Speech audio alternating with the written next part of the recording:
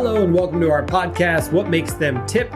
Innovations that changed everything, where we hear from business leaders and entrepreneurs about the moment, insight, or inspiration that made everything possible and ultimately pushed them over the tipping point. I'm Mike Strada, founder and CEO of Arcalea, where we inspire business change by introducing data science, formal analytics, and provide implementation from marketing. Moneyball for growth-oriented businesses, we say success is now a science. Stay with us, and at the end of the show, we'll share how you can be the next guest on one of the fastest growing podcasts in the industry. And with that, let's get started.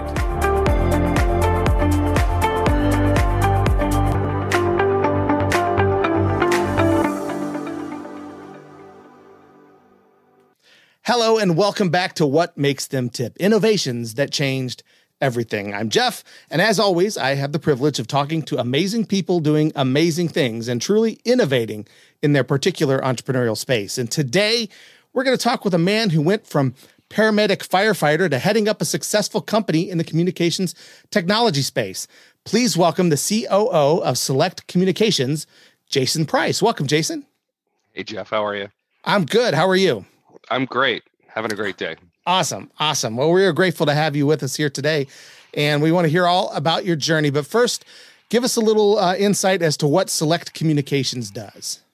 I mean, at its simplest, we are like personal shoppers for technology. So a company can come to us with a specific set of problems, and we can essentially line up solutions for, and those can sometimes be, maybe they're collaborative, maybe they're, looking to decrease the cost around storing and managing some of their own hardware like servers, and maybe they're trying to consolidate multiple network locations, their offices all being on different sort of network infrastructures. They want to get all that under one concentrated sort of service level agreement and all that kind of stuff. We can essentially sit down with someone with business problems to solve and keep them away from sometimes the shiny but not quite as good as it might sound solutions. We can give them real intelligence around what some of these carriers have done in the space, what kind of story they've told over the last 5 to 10 years, who they've acquired, who's acquired them, the stuff that you don't see typically printed on one-pagers or leave-behinds. And we're partners. So we sit down with these customers. We don't charge them for the service, and we essentially put the best and sometimes the most niche products and carriers in front of them for a thorough evaluation. And we do volume business with all of the carriers. So essentially, you're going to get pricing you might not get on your own just because you're one of our customers. Yeah. So a little bit of communications, technology, some IT, security, things like that. So all those things, yeah. So I teased at the beginning that you got your start as a paramedic firefighter. So I really need to know how you went from fighting fires to helping put up firewalls. Didn't everybody do that? Sometimes people ask my partner and I, like, how'd you get started? Well, like everybody else got started. We got started in an ambulance. We actually were partners working 911 ambulance down in Sacramento for a good portion of my youth. And I mean, his journey was interesting because he decided at one point, he was almost through nursing school, and he thought, I don't think this is for me. And I remember thinking, I think at that time I'd finished the fire academy and I was licensed as a paramedic, and I was knocking down an easy $52K a year, just kind of in charge of the world. And he's like, I think I'm going to do something else. And I just thought, like, well, what else is there? And he says to me, he goes, I'm going to go into technology or into sales. And I was like, who are those people? I don't know what you're talking about. But my journey kind of took me towards education. I really liked presenting to people. I really liked coming up with ways to, how do we do this better? How do we do this more? And that's not really, the fire service is not the home of innovation. I mean, they are steeped in tradition, and that's what they're most passionate about. So when you walk in and go, why don't we do it this way? It's a pretty quiet room. But, I was more about like the way we're training first responders, paramedics. Can we change that? So we brought a lot of technology and simulation technology to make those experiences more organic and get better sort of reaction out of people, make it a more meaningful use of their time. And that's what started me into, more of a corporate type role. I started my own business, and then, from there kind of the techno. I think I've always been a nerd, and it just didn't show up until later in life. Yeah. Well, tell us about that first business then. What was that like? So going from obviously being in the ambulance to just Were you working from home? Like, how did that happen? So nurses and paramedics and EMTs and physicians, they have these like recurring credentials that they do, almost like renewing your driver's license. So every 2 years, they have to come in at its core. They have to prove they can still do CPR, and then there are modules to that are advanced for so like the advanced practitioners have to be able to run a full cardiac arrest kind of by themselves. They have to know exactly the steps and all the medications and all the dosages and all the, and those skills get tested every other year. And it's, I always felt like, gosh, you've pulled these folks in, they're not in front of patients anymore. What an opportunity to kind of like challenge them and give them something new and exciting and give them some strange case that they have to figure, like Dr. House it, that kind of thing. And it turned out to be more like an assembly line, like check the box, they did this, check the box. So I started a business that really almost like a concierge resuscitation business that brought people in, put them in padded chairs, catered lunch. And I made it more of a niche experience, and it really resonated well. Because again, they were forced to take the classes. So it was like, you can take it in a plastic chair, or you can, take it with like my bougie recertification. And that's how it started. And then we started getting hospital contracts and so on and so forth. So we became the outsourced training vendor to pretty much every hospital system in Sacramento. Wow. And then, so what was next? I mean, obviously that you did that for how long? Yeah, that probably around 9 years. And I think one of my challenges is I like to summit. Once I get to the top, I look around, I go, okay, now what? And I was kind of looking for what's next. And what was interesting is I had sold my company to a larger company that had multiple locations across multiple states. And my charge was to grow and expand that business. So we were now opening offices in different states and, moving offices from older locations into new ones, and sometimes like redesigning them. And we ripped out all the old technology because we were literally using like in-service, really old, but in-service cardiac defibrillators that could and actually did melt a couple mannequins. So I was like, we've got to come up with ways that are safer and, a little bit more, in time with the current technology. So I started doing that. And that's when I started to learn that, running a business and expanding your technology footprint is very complicated in a sense that, every carrier you talk to says, oh, yeah, we do that. And they all pretend as though they are the only solution out there. And then it's not until you're down the road a bit before you feel like, oh, maybe they overpromised a little bit. So I learned a lot, sadly, just at the hand of what I think is a totally broken sales process around software as a service and those types of things. So I was really scratching my own itch, and that's when I decided, there's a market here just to partner with business decision makers. And man, are they happy to have us in the room. They're just so, like, I was going to do an RFP and then I was going to read all these proposals and go, I don't know, I guess these guys, or, this is cheaper. And I mean, to have somebody in the industry that says, you don't want to do them, their international footprint's terrible, or yeah, they've had 6 outages last quarter, it's not who you want to work with. I mean, it's just like, oh, thank God. So that's how it kind of started. So you do a lot of the homework for the companies in advance and just come in to consult and advise at that point. Yeah. And I think what's a little bit different about our model too is, our folks aren't salespeople. They're really technical advisors. They're there to say, this versus that, and then let you decide who you want to work with, and, let the carrier still present themselves to you. And then we have a team of folks that can circle around after the contract's signed, and they can make sure that things land smoothly, that promises are kept. And then if for some reason there is an issue, we can escalate, your issues right up to the top and get things solved. Because that's the other thing I see too. Telecommunications doesn't have what I would say a stellar relationship with its customers. I mean, they don't get, you don't see a lot of 5-star ratings on your cell phone company, right? So I mean, there's a lot of these, they invest all of their capital into making the product great. And then afterwards, they do their best, but we're there to just make sure that things don't get stuck in the weeds. That's great. So then I have to ask then, now that you're running your own business, or I have been for a while, and now with Select Communications, when you're a paramedic and a firefighter, you have to respond to emergencies. So you have to think quickly on your feet. Mm-hmm. You're putting out real fires.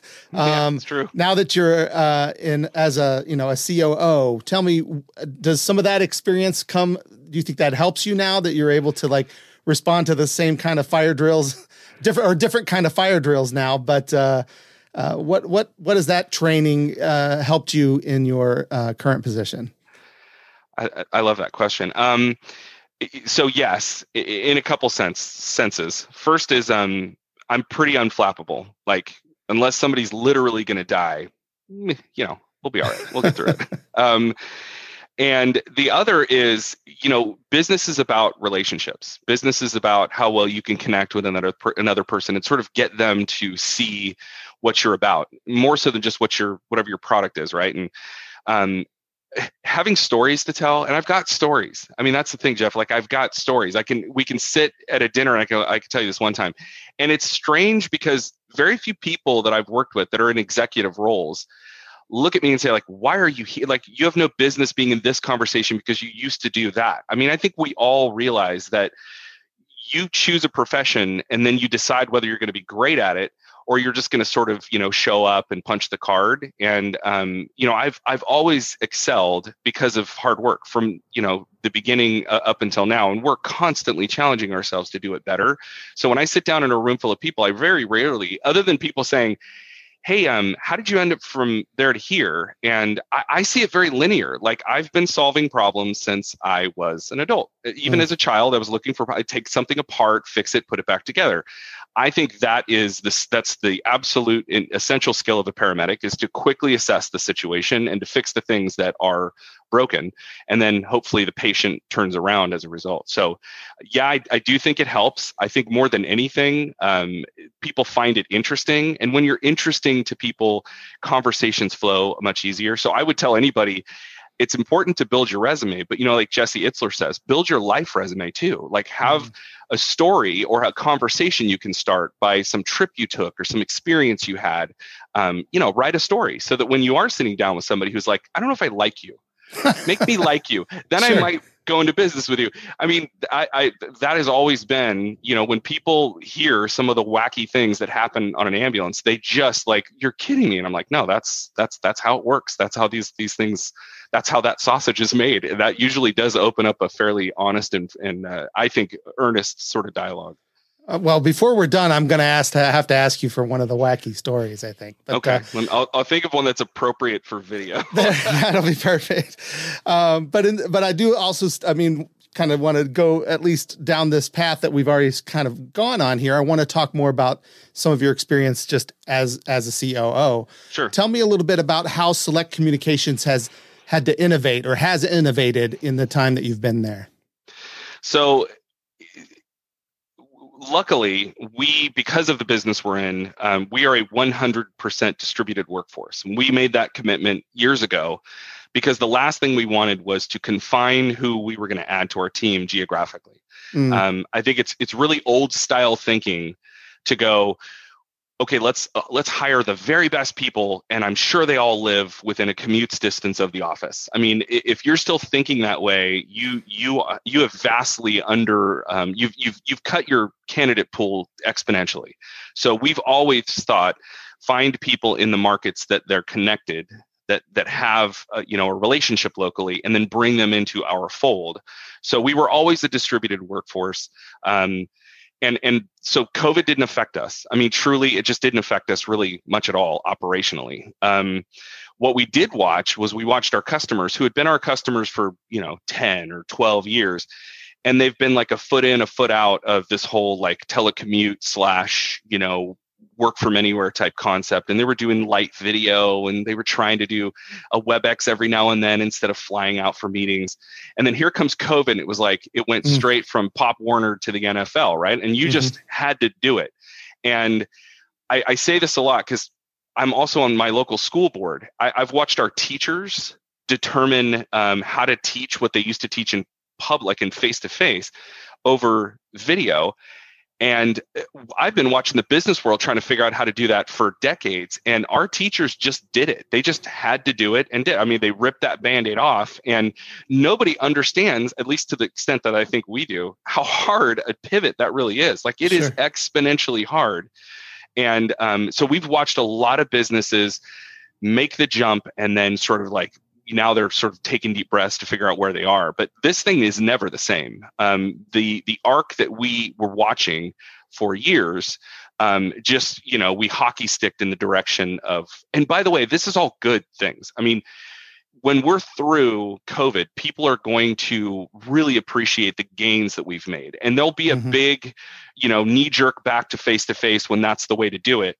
But then people will start to leverage the tools that we forced them into, and you will see a complete shift. And if you think about it, we've really now given the American workforce tools that they've had in their back pocket for years in a way that they've never known they could use them before. And I honestly think that we're going to see massive improvements in the way we all do business as a result of it. So those have been some of the big ones. And I feel bad because I can hear these guys going like, I just spent, I spend $22,000 a month on the internet connection into my office. And now everybody has to connect through their Comcast modems at home and everything sounds like crap. And I'm going like, yeah, that's really unfortunate.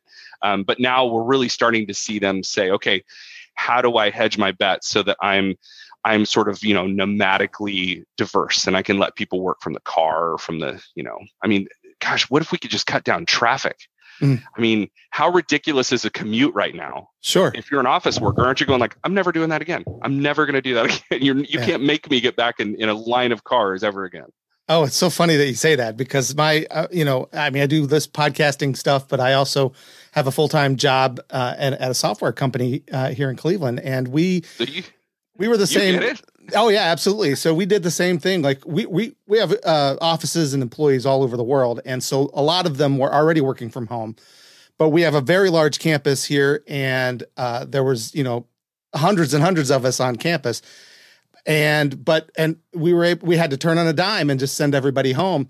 And very quickly they realized, wow, we could do this. Like we could just do this. And they actually asked, who really wants to come back?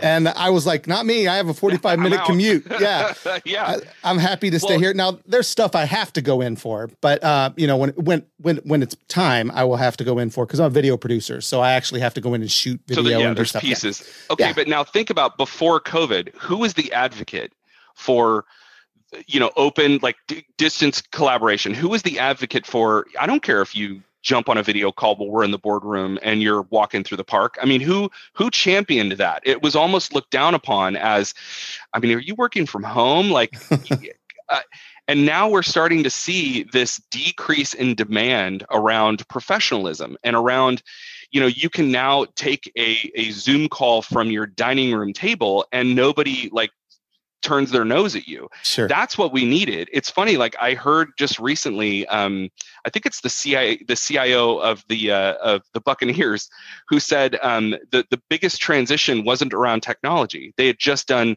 massive projects with Verizon around becoming like a smart facility for events. And she goes, the largest transition had nothing to do with the technology. It had everything to do with the user.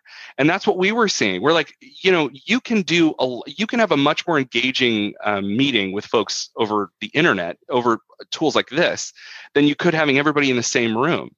You just have to decide that they're equitable, that they're the same, or, you know what I mean? And that's what we were missing. And hopefully now people get that. I like this. I like being able to take a meeting when I'm not there, just as if I would if I were in the room. And I like that, to be on equal ground as everyone else. So that's what we're hoping will stick. So has this been, would you say this has been a tipping point, or have there been other tipping points throughout the history of the company that you can call back to see kind of where this was, kind of the secret to your guys' success? We've had a couple. One tipping point was we originally sold dial-in conferencing. So everyone's been on a conference call. You punch the pin, you're in the call. And all that is traditionally billed out just by minute. And here comes your bill for however many calls you had. And those are all strung out as minutes, and that's that service, right? That was growing. And we were looking at what was next. And a lot of the unified community, like Zoom is a great example. I mean, the audio comes as a part of the video meeting, and you're not paying per minute for us to be able to talk. So we saw that sun rising, and we thought, boy, we're going to abandon a model we know we're going to look away from a secure revenue source towards something bigger. And in fact, we're going to put ourselves out of business on the other application. And that was a very difficult, I mean, it's easy to jump when everything's sinking. It's really hard to jump when things are going really well and you're trying to read the tea leaves. So that was our first pivot, and it was hard. Moving from selling a commodity like that to becoming more of a consultative partner took a lot of work. We lost a lot of our sales folks, the folks that were in front of our customers and engagements, because they couldn't make that jump. And we had to have hard conversations and look at each other straight in the eye going, are we doing this wrong? But things have really, I mean, we've shown that there's tremendous value in being a partner, not a product. So that was our first pivot. Around COVID, I really do see the pivot is not so much for the technology use. It's now, how do you manage these folks? I mean, those are the calls we got initially was, okay, look, I've got this like 22-year-old workforce that I'm not sure they're going to work if I tell them they don't have to come in where I can see them. I'm not sure they'll even wear pants. How do I manage them now when my entire structure was really under my thumb style? And that's what we're trying to help companies now realize is, how do I install mechanisms that prove that efficient work is being done and that productivity hasn't dipped? And I think they all expected it was just going to be, lights out and you couldn't get anybody on the phone because they were snowboarding. And they're realizing that, when you ask somebody to work at a pace and in an environment they're comfortable, they can in most cases be more productive. So we're trying to help customers now see, how do I change my sort of observational leadership style into something that's more coachable, that's more coaching, I should say, and maybe follows a bit more of a, hey, get it done, at a pace that makes sense, but I want to make sure that we're still working on it, kind of thing. And that's I think right now the pivot we're seeing a lot of customers go through, and people don't want to be micromanaged, when they're working remote. They just really don't. And the ones that do feel micromanaged start looking for other opportunities. Well, as a company that was already kind of distributed around the country, can you give some tips on how to manage an organization like that? Just like one or two. I know it's probably a lot. No, that's a really good. Let's start with first setting expectations, right? Letting go of the idea of, let me count your hours. As opposed to, let's talk about what needs to be accomplished, and making this more like everybody needs a hand on the rope so we can all pull this thing in the right direction. I think it's a responsible manager is going to have some sort of KPI that they can track throughout the day to make sure that we're getting closer to the goalpost than we were yesterday. But I think it's hard for somebody who's managed an hourly employee to think about, what time were you here and what time did you leave and how long was your lunch? I mean, I think you've got to really start to trust these folks. You can't hover over their presence light and every time it turns yellow, call them to see if they're still working. I think what you have to do is really start thinking more about, what's the throughput? What's the expectation? I think leaders have to really now start focusing on their why. And I know Simon Sinek for years has tried to make sure don't talk about the how, don't talk about the what, talk about the why, get people excited about the mission. And that's hard, because to communicate the why requires a lot of effort on behalf of those of us that lead. But if you want the best output, you've just got to, you've got to sort of like, what's the word? Like, you've got to get them to join the war. You know what I mean? You've got to draft them into the vision so that they now have some form of, I'm in. And then the other thing is, you also have to be thoughtful about if there's a group of people and one is falling short, you've got to start to manage that behavior fairly quickly. Because what we've learned is, if you want thoroughbreds, they don't typically hang out with donkeys. That's a great Dave Ramsey quote. But I mean, that's true. I mean, nobody wants to be a high performer and then look over and see this person, she's got like, donut powder all over their face. And they're like, I don't know. I'm just here for the check. I mean, you have to manage those people out. But we've learned that if you hire the right people, you get them excited about the reason you exist. They'll do the work because they want to. That's great. Yeah. No, I think that's really good advice. Thank you for sharing that. That's awesome. Before we're running out of time, so I want to make sure that you have a chance to tell everybody how they can find you guys and how they can get in touch with you. Yeah, so we're doing a lot of good stuff on LinkedIn. We put out quite a few articles. There's an ebook available right now that's actually about this. It's the IT Leaders Guide, and it's our post-COVID revision. So there's a lot of great information in there about emerging technologies. We're seeing some incredible things in the contact center space. Really just amazing technologies around improving customer experience. So if you've got folks that are calling into a group of folks on a daily basis and you want that to be a great experience, there's some really incredible innovations in that space right now. So I would say check that out. LinkedIn is, we're fairly active in terms of what we post there in our company page as well. So there's a lot there. You'll find us on Twitter. I don't know the handles, but Twitter and Facebook are also places that we typically put out content. So either of those three would be easy to find us. And you wanted to talk about I think you called it the Pathfinder tool that you guys have? Yeah, so we actually have an application where, again, I could sit and ask you, tell me what's got you up at night. Where is your organization hit the ceiling? And all within, a single sort of encounter, I could show you phone and unified communication carriers that are rising up in that space, the communication space stuff we were just talking about, as well as a fiber map that stretches across the United States and up into other countries. Very quickly, essentially bring a ton of intellectual property around a project you might own, and then even render out some documents that help you say, okay, here's the top 5 carriers for us to start conversations with if we want to, let's say, replace our MPLS network with something that's more fiber and SD-WAN based, or if we want to shrink our cost around our current phone system, here's 5 carriers that will meet our needs for security, will be located in data centers that are nearby us, and all those types of things. It's essentially like, meeting with a live RFP where you say, who don't you want to talk to? What is your budget? And then we can distill that down into some really like heat map, a really nice short list of you to start those conversations with. And then from there, it becomes very easy. So I would say absolutely get with somebody on our team, bring them your problem, give them a chance to show you what's out in the market, and then we can start all those conversations for you. That's great. Well, it sounds like you guys are doing some great work over there. I appreciate you being on the show and sharing your experiences with others, and for spending time with us today. Absolutely. I appreciate the opportunity, and it was great chatting with you. You as well. And we thank you, as always, for listening to What Makes Them Tip, innovations that changed everything. Please join us again next time. Thank you for listening to our show, What Makes Them Tip, innovations that changed everything. If you're an entrepreneurial leader and you'd like to share the inspiration that changed everything in your business or venture, please visit archilea.com/guest. And a small request, if you've liked this interview, please help us out by sharing this episode with a friend or on social with the hashtag Archilea. You can also help us out right now by providing a review in your podcast player, and a thumbs up or rating review would help a ton. We promise to read every word, and it helps us improve a little bit each day.